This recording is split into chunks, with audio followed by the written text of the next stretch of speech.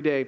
So we want to encourage you guys to do that. I think we have pictures up there. Yeah. So I told you last week that we were able to send some extra funds and money to Uganda to help them with food, just really some of the basic things of life that they're already having a hard time coming by.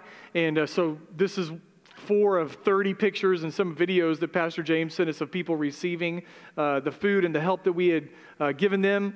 This week, I think we're going to be able to send them some more money to help them dig a well. So if you know anything about sort of these third world countries, clean water is a huge deal, and it's become even harder to come by for them during this time.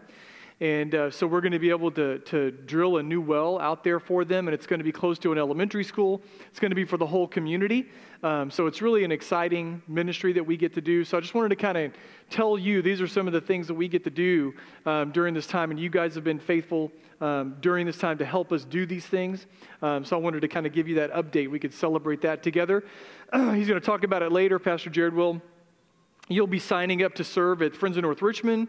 You'll be signing to, or we're going to start taking up canned foods and where's the phone that's playing? There's a phone that's playing right here. We'll be taking up canned foods and non-perishable food items. So I wanted to remind you about that. You can start to do that. I think we're going to start doing that next week also. So really during the month of June, there's going to be ways for you to serve. And I want to encourage you with that. Our ladies ministry is coming back online. They'll have activities coming up in ministries and events here in June and July. Refuge is already meeting. They're meeting here on Tuesdays. Sanctus is going to start meeting again. So there's lots and lots of ways for you to kind of get plugged back in as we get into the groove of things, hopefully. We're going to be in Hebrews chapter 10. We've been walking through Hebrews, and I think I told you a year ago that the Lord started to kind of impress on me that we needed to be in Hebrews because your pastor's obstinate and didn't want to start in it. We probably should have started last September, to be honest, if I was going to be obedient, but we started in January, so we're here now, and one of the reasons it's a tough book. It's a tough book not only to read and understand, it's a very difficult book to teach through. And there is so much that I feel like we're sort of doing it a disservice. We're flying through it so quickly. There are just huge portions of this text that I would love to stay in. And I feel like we probably ought to, but we just don't have time. This is going to be one of those texts today, okay? So we are going to fly through about 10 or 13 verses today, and you're going to get a lot, hopefully, from what the Lord has to say to us today. So I want to remind you that the book of Hebrews is written to us for 2 different reasons. One, to remind us that Jesus is amazing. He's better than, he's the most incredible thing in the universe, the most incredible person in the universe. He deserves all of our praise and affection and glory and worship and et cetera, et cetera. And it's also written to encourage us to hold on to him and to persevere, to not let go when faith gets hard, when life gets difficult, and our temptation is to let go and try life a different way. Hebrews is encouraging us, reminding us, hold on, persevere. So we're going to get 2 of those kinds of encouragements today. One's going to be from a negative perspective, a very heavy warning. And the other one's going to be a positive perspective. So we're going to kind of look at it in those 2 ways as we go through the text today. So Hebrews chapter 10, verse 26 says, "For if we go on sinning willfully after receiving the knowledge of the truth, there no longer remains a sacrifice for sins, but a terrifying expectation of judgment and the fury of a fire which will consume the adversaries. Anyone who has set aside the law of Moses dies without mercy on the testimony of 2 or 3 witnesses. How much severer punishment do you think he will deserve who has trampled underfoot the Son of God and has regarded as unclean the blood of the covenant by which he was sanctified and has insulted the Spirit of grace? For we know him who said, 'Vengeance is mine, I will repay.' And again, the Lord will judge his people. It is a terrifying thing to fall into the hands of the living God." So this first part of this text, these 5 verses, are heavy and they're hard. I would say they are an expression of the anger of God. And when we talk about the anger of God, many of us struggle. We don't like to think about God being angry. Our theology, a lot of us can't handle an angry God. We don't know what to do with it. And so we struggle with this. And then we think about, telling other people about God, people that we love, that we want to see come to Jesus. And we're like, man, this whole anger of God thing is a real turnoff. Why do we struggle with it so badly? Why do we struggle with this concept of God's anger? And I'm going to run through some things that I think shed some light on why we struggle with it, and then hopefully why we need to embrace it. First thing, it conflicts with our understanding of love. We have this understanding of love, and especially in God, that God can't love us and be angry with us. That somehow or another, God's love is so strong that it would preclude anger. It's as if you can't love someone and be angry with them and let them feel the full effects of their choices. And I would argue, at times, that's the best kind of love. That you can love someone and be angry at their choices and let them feel the full effects of the choices that they make. Sometimes that's love. That's the very definition of love. But some reason, we're not allowing God to have that kind of love, so that his anger can coexist with his love. We have a poor concept of the justice of God. This is the second reason. Conflicts with our understanding of love. We have a poor concept of the justice of God. Listen, God is just. If God has declared that the punishment for rejecting him and rebelling against his son is death, and the eternal effects of that death in a place called hell, if that's what God says, it's because it's part of his character. Justice doesn't demand that God act a certain way. God's character includes justice, and that compels him to act a certain way towards sin and evil.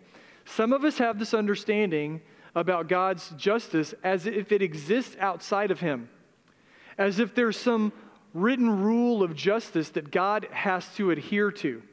And it is the other way around, and we need to understand this and adopt this big view of God. God is just. And it is his internal justice that compels him to act against sin in a particular way. There's nothing outside of God making him do that. It's his own character and nature that causes that. Next thing, the reason we struggle with anger, it confronts our gospel. Many of us have a poor understanding of what the gospel really is. If I were to ask you, what are you saved from? What does the gospel of Jesus, the work of Jesus Christ, what does it save you from? You might say sin. You might say hell. You might say the effects of sin. And those things aren't necessarily wrong, but they're just part of the truth. Maybe each one of them might be 20% of the truth. Because we have a poor understanding of what we're saved from, we struggle with the anger of God. You need to ask yourself these questions. When Jesus says that he came to pay a ransom for people, who did he pay that ransom to?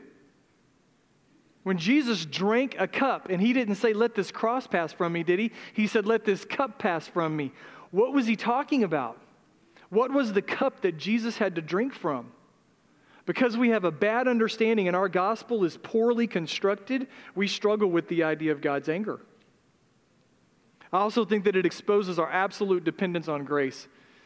This idea that we're going to stand in front of God who doesn't ask us for anything can be terrifying to some of us, or it should cause us to fall on our face in thankfulness that he chose to save any of us.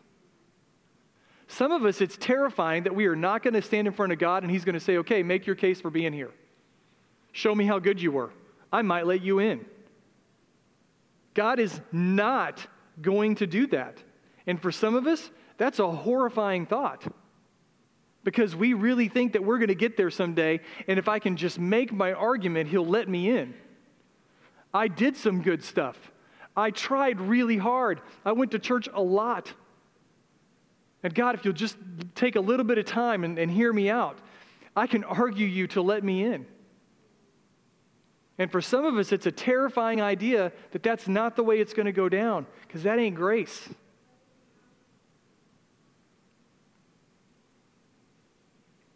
God has a burning anger against sin and evil. So now we're stuck with, man, is God just perpetually in a bad mood?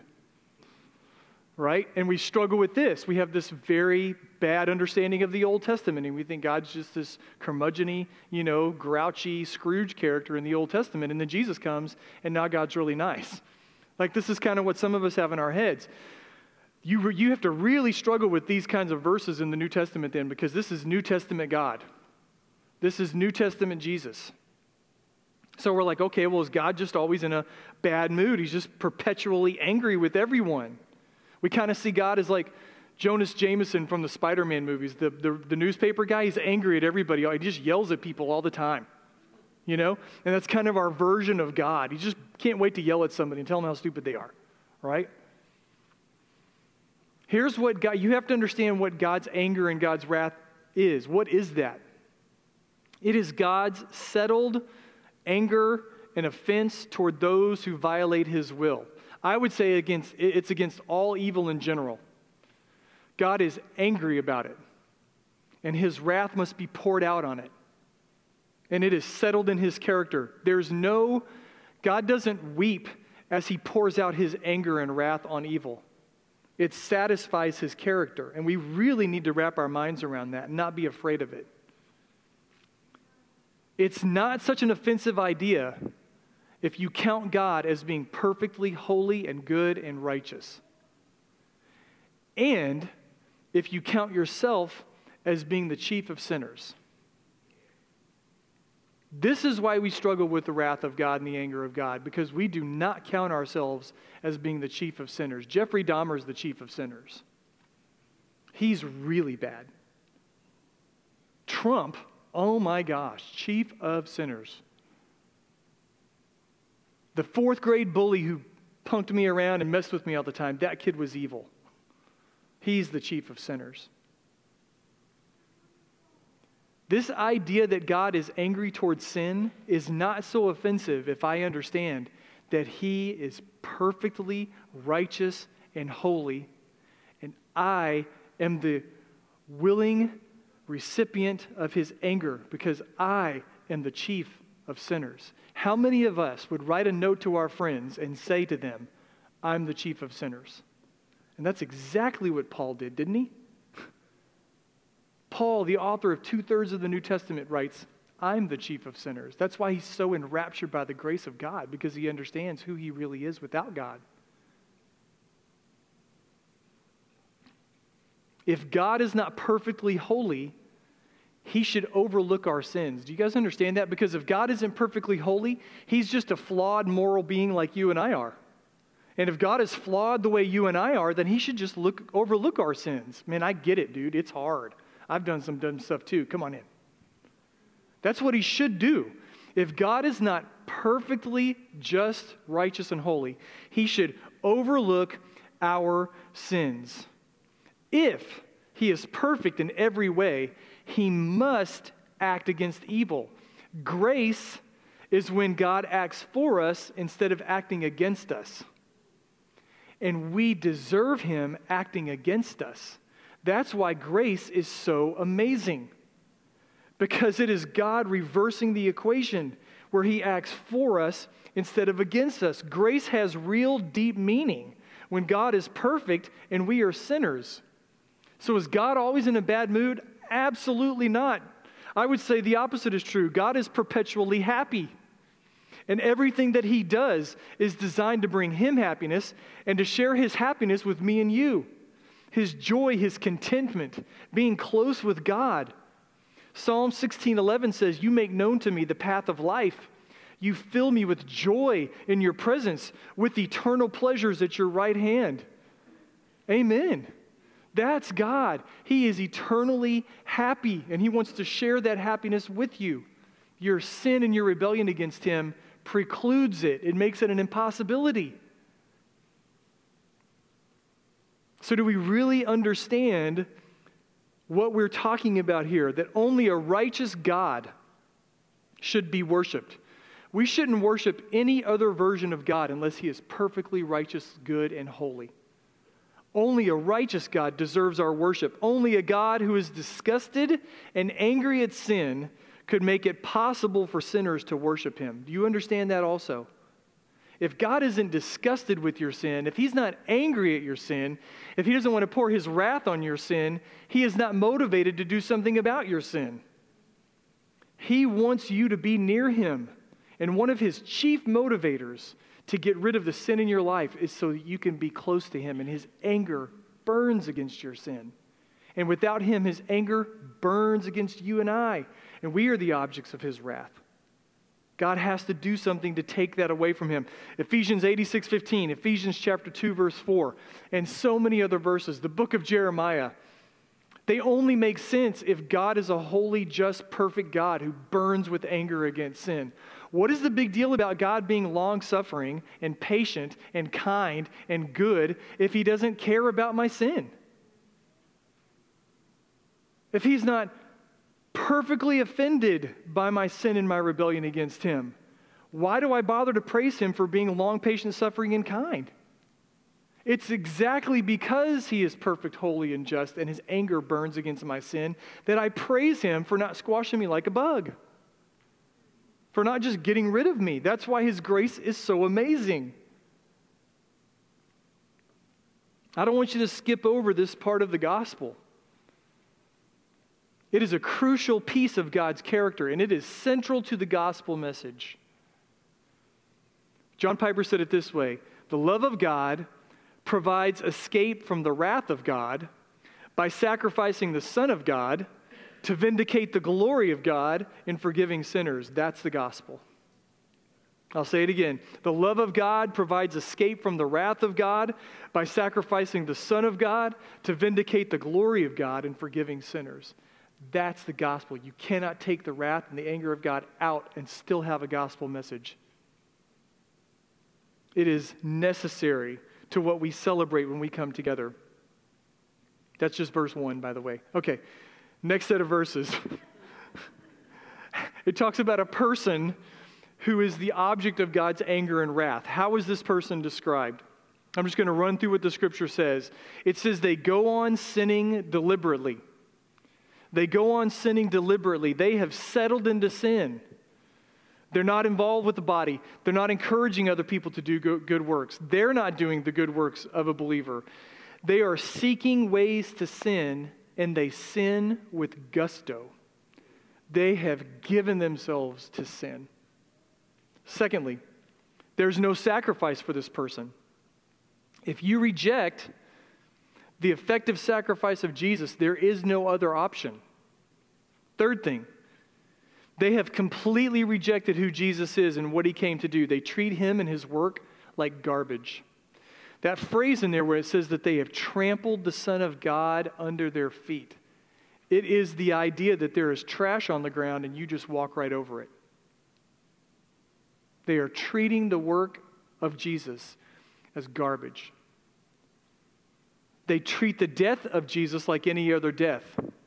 Just like anybody else dies, Jesus died. It's not special, and it has zero consequence in my life. The last thing it says, and I think this is terrifying, says they insult the Holy Spirit. That's who is being talked about here, who is the object of the wrath and the anger of God. Now, we really want to know, who is this person? Could I be this person? Is this person saved? Is he talking about somebody who's saved and now they're not saved? Who are we talking about here? Man, I don't have time to really kill this, but I'm just going to run through some stuff, okay? I would contend that this person in chapter 10 is the same kind of person we looked at in chapter 6. These are people who have heard the gospel and they have made some kind of an emotional response to it or intellectual response to it. I like that. I agree with that. I like being around God's people. I like being around stuff about God, spiritual things. I like Bible study to some degree, you know? I like the encouragement that comes from being around Christians and around godly things. They have made some kind of an emotional response to it. Don't have time, but look at Matthew chapter 13. There's a parable that Jesus tells, the parable of the sowers, the sower and the seed. Not often does Jesus explain his parables, but he explains that one very clearly. There's one seed that falls on the ground and it takes root, but what happens to it? It gets plucked up. It gets removed. I would say Hebrews 6, Hebrews 10 is that person. That somehow or another the gospel kind of got into them. They've kind of liked what they've heard. They begin to live a little bit like a Christian might want to live, you know. They see other people doing it, but it never gets deep into their souls. Verse 29 says that someone's been sanctified. You can understand it in one of two ways. He's either talking about Jesus. Jesus died on a cross, and because of what Jesus did, he was sanctified by God, set aside for God's holy work, etc. Or you can say this person has heard the gospel, responded to it, liked it, enjoyed it, responded to it a little bit. There's an initial confession of faith. They've been set aside by God as God continues to work in them. But here's the deal. They are unbelievers. Now, this is what this means. This means that there are unbelievers every week in this room singing, listening, fellowshipping, and serving. They have been set aside, and they're receiving some of the same blessings of the gospel that believers are, but they are not saved. For some of you in this room, this ought to be a terrifying text when I just said that. Verse 39, we haven't read it yet. We're going to read it. It only talks about two groups of people. There's people who didn't make it. They failed. There's people who persevered. There's not a third group, those who used to be around and they're not anymore, those who were Christians and they're not now. There's just two groups. Those who are believers and those who are not believers. That's it. What happens to this group of people? God's judgment. They're consumed by fire. There's a worse punishment for them, which I don't even want to know what that is. And God's vengeance, his wrath is poured out on them. That's just these first 5 verses. I have 6 minutes. That's laughable. I'm gonna tell you the big takeaways from this first part of the text, okay? First of all, Jesus has been given the right to rule and judge, and he's going to avenge his name. Revelation 19:15. Some of us are excited about Jesus coming back. Some of us should be terrified because it says that Jesus says, I have come to avenge myself. I have come to avenge my name. Jesus has been given the right to do that, and he's going to come take full rule and right to that someday. Secondly, God's holiness and justice ensure that you can be saved and spared God's wrath. Since he required a sacrifice and Jesus paid it, God is just to make sure that Jesus' holiness is given to you forever and cannot be taken away. Here's what that means. If I go to the store and I buy a Snickers bar and it's 79 cents, my son Jordan's with me. He wants a Snicker bar. We want the same Snickers bar. We're just going to take the same one. The clerk can't charge him another 79 cents for that. I paid the price. That would be unjust, unfair, unethical, immoral to charge him double for the same thing. Jesus has paid the price for your soul. There's no other sacrifice. There's nothing else that you need to do, can do. And it would be wrong for God to expect you to pay anything else. That would be unjust. And it is justice that ensures that you will get every benefit that Jesus has already purchased for you. Does that make sense, guys? So don't be afraid of the anger and the justice of God. They're huge motivators to make sure that you and I get exactly what Jesus bought for us. Amen? Big stuff. Third thing, stay as far away from Hebrews chapter 10, these verses as possible. Don't let these things ever describe you. Don't let them ever be the descriptor of your spiritual walk. Stay as far away as possible from these things being a descriptor of you. Because the author is warning you that if you walk away from Jesus, if you walk away from salvation, there's no hope for you. Fourth thing, the person who turns to Jesus in repentance and confession and you're confident in grace, even if you go to a lifetime battle of the flesh and sin and the devil, that person who accepts Jesus Christ and what he's done and turns to him for grace over and over and over again is saved. Your salvation isn't marked by the magnitude of your struggle with sin. Some of you are convinced that because you struggle with sin, you're not saved. I would argue the opposite. The very fact that you struggle with sin is an indicator that you're saved. The person who accepts sin as being normal and as being a part of who they are and defining of who they are, That's the person I go, ooh, I don't know if you know Jesus. Don't be afraid of the sin struggle. Matter of fact, that's what grace is all about. Certainly saving us at some point in the past, but then giving us daily grace as we struggle, guys. Does that make sense? Fifth thing, fear the Lord for his wrath. Come to Jesus who took all of it so you don't have to, and praise Jesus for his mercy and grace and his sacrifice. That's the negative. What's the positive? Verse 32. He says, remember the former days when after being enlightened, you endured a great conflict of sufferings, partly by being made a public spectacle through reproaches and tribulations, and partly by becoming sharers with those who were so treated. For you showed sympathy to the prisoners and accepted joyfully the seizure of your property, knowing that you have for yourselves a better possession and a lasting one. Therefore, do not throw away your confidence, which has a great reward. For you have need of endurance, so that when you have done the will of God, you may receive that which was promised. For yet in a very little while, he who is coming will come, and he will not delay. But my righteous one shall live by faith. And if he shrinks back, my soul has no pleasure in him. But we are not of those who shrink back to destruction, but of those who have faith to the preserving of the soul. We have to trust in the work of Jesus Christ. The mature Christian struggles with his lack of holiness. Man, I would say it this way.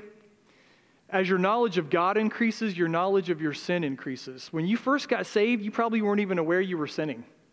You were just glad that Jesus saved you from hell, at that point, You have no idea that some of the things that you're doing are very dishonoring to him, very displeasing to him. So you probably sin less, not you're sinless, but you sin less than you did then, but you're much more aware of your sins, right? The things that we do now and the love that we have for Jesus now, we're very aware of when we offend him. And that can cause our consciences to go, oh, you're probably not saved. You probably really don't know God. There probably is really no hope for you. You'll never overcome jealousy. You'll never overcome bitterness. You'll never overcome fear. There's really not hope for you because, man, you've been saved all this time and you still struggle with stuff, right? Our consciences tell us those things. We have got to trust in the work of Jesus Christ. We have to trust to the end that what he has done on the cross is completely powerful enough to take away our sins. And there is a day when that'll happen. We're in the waiting, the in-between period, right? Where he saved us from the penalty of our sins, but we still wrestle with the power of sin, don't we? There's going to be a day when he takes the presence of sin away. But we're in that middle period right now. Okay, so the mature person begins to understand that. The immature person never falls in love with Jesus, never jumps into the depths of who God is and what Jesus has accomplished. The immature person thinks that rituals and church attendance and prayers and devotionals can make them clean or can make them cleaner to get in front of God. That's the immature believer. We have to trust in Jesus and what he's done and not anything else. Anybody ever run a marathon in here? Any marathon runners? I'm convinced the only reason people run marathons is to say they ran a marathon. Tell everybody else I ran a marathon, because otherwise it is stupid. You know what I'm saying? I mean, I've never done it and I am not going to do it, right? I understand from those who I've talked to who've done it that around mile 20 or 21 there's something called the wall. That you hit this wall, and basically what's happening is your body is running out of energy stores. You have depleted everything, like the fat in your body, everything else is, you've just depleted it, and your body is saying, stop or I'll die. And it's literally sending you these warning signals that I have to quit. I can't keep going on. This is too hard, and if you push me any farther, you'll die. Now, you probably won't, right? But you certainly feel that way. And every stretch of your body is like, quit. Some of us are at this point in our spiritual walks, aren't we? And we've been following Jesus for 30 years. We've been following Jesus for 15 years. And it feels like forever, and I still struggle, and I still hurt, and the pain of life is still overwhelming, and I just want to quit. And our flesh is crying out to us, let go. Stop. It's not worth it. Whatever's at that finish line isn't worth going to, man. You need to just quit. There's got to be a better way. What I want to encourage some of us this morning, and I want to end with this, is this. Hold on to Jesus, man. Keep walking with him. Get as close to him as you possibly can. And just look as full in his wonderful face as you can. And know and trust that Jesus is enough and he's done everything to be enough for you, and he will see you through to the end. If you've got to crawl, if you've got to hold onto his leg like a little kid and let him drag you, if you have to roll on the ground, whatever, get as close to him as you can and keep going with him. Don't give up. We have to trust him. Do we see what's at stake here? I mean, are we really reading this text and understanding what it's saying? Some of us think that, look in verse 26, it says for, which means because. So he's talking about what he just talked about. So we'd have to go back and look verses like 23 through 25, I believe. What did he just talk about? You know what he said? Go to church. That's what he just said. Go to church. Encourage each other. Build one another up. Spur one another on, which means get under their skin and make sure they're doing what they're supposed to be doing. Why? Because if you don't, somebody's going to end up in this next set of verses. Somebody's going to give up. Somebody's going to quit walking. Somebody's going to taste the gospel and walk away from the gospel. This is what's at stake right now. Not church attendance and not singing and making the pastor feel good or Pastor Jimmy feel good because he can hear you sing or, high-fiving each other or loving each other's, new dress or showers and makeup and we smell good. Like, what are we doing when we come together? This ought to radically transform why we do what we do. That we come together to ensure that people don't fall away.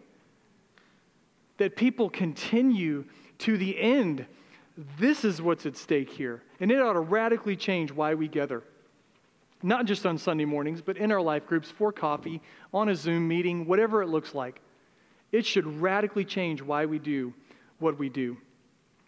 I think this text is for three people. Pastor Jimmy can come on up. We're going to end it. I think the text is for three people.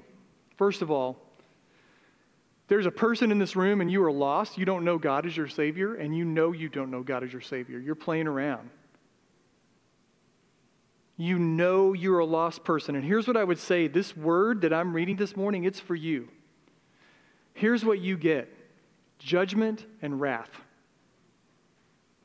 Or you can have faith and forgiveness. It's for somebody in this room this morning. And you need to hear that. And you need to cry out to God for mercy through Jesus Christ and accept what he has done on the cross for you to get you to God. Second person, there's an unsaved church person in here. You look like the rest of us. You know a lot of the words. You know a lot of the things to say. You've been playing the game for a long time. And you think you've got mom and dad fooled and you've got your spouse fooled. But you know what? None of us hold the keys up there, guys. You're not fooling anybody. God knows. There are some of us in this room, we've got to quit playing around. We've got to quit playing around. Your soul's at stake. There are eternal consequences to what you do with Jesus Christ today. Things that matter and affect you forever. What you choose to do with Jesus has eternal consequences. Quit playing church. Nobody's impressed. Quit playing church. Quit rejecting Jesus. Come to him in sincerity and in faith and throw yourself on him once and for all. I would say this, there's a believer in the room. Follower of Christ, you want to grow up, you want to mature, you want to have a faith that can stand strong and be unshakable. Here's what I want to tell you. This text tells us that we can be sure when we make choices every day that we can honor the Lord and worship him because Jesus has guaranteed that we will be forgiven, that we'll be with God. We're going to be perfected forever one day. We're going to live with him. But there is a daily grind to it, guys. There's a daily grind to this walk with God, and it can wear you down. It can wear you out. And it can be the thing that will keep you from finishing to the end. So what I would say to you is, man, let's live this life by faith. This text is pushing us. We're going to get into in 2 weeks, chapter 11, and we're going to spend the summer there. talking about faith and what does this look like? Because I'm just this broken, weak person who doesn't know how to live like that. How can I do that? What does it look like? And we're going to spend the summer kind of exploring what that life looks like. Live by faith. Trust in him. Jesus is working for you. And you know what else this text says? He's coming back for you, man. He is coming back for us. His work's not done. His work's not finished.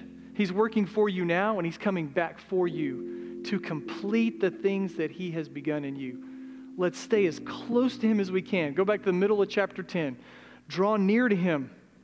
Draw near to Jesus. Stay as close to him as you possibly can. Draw near to him as you walk out of this place.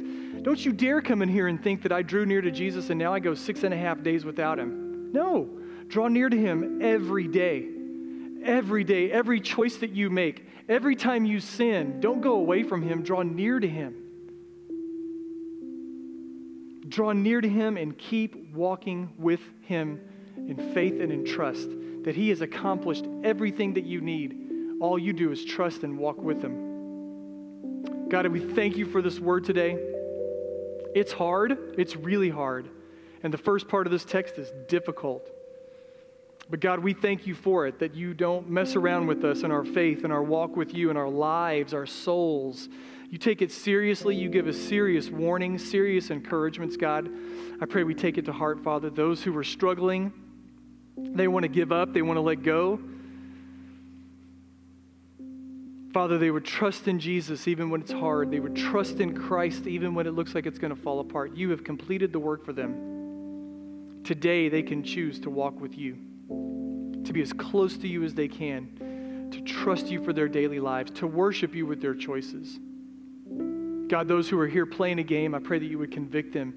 I would say that the hounds of heaven would chase them out of this place and they can't get away from the gospel, the good news of Jesus. You have anger and you burn against sin, God, but you have grace and mercy through Jesus Christ. You poured your anger on him so that we don't have to experience it. Father, I pray people would call out to Jesus for salvation. Thank you for the good news that we get to celebrate every day. In your name we pray, amen. Guys, thank you for being here. Pastor Jared's got some stuff. I want to encourage you to sign up. Register for worship. We're going to just continue to do this over the next several weeks as we kind of make baby steps back in together and people keep trickling back in. It kind of helps us know who's going to be where. So please, please, please register. God bless you guys, Pastor Jared. Just a couple things. So along with one of those is we won't be passing our offering plates for the foreseeable future. So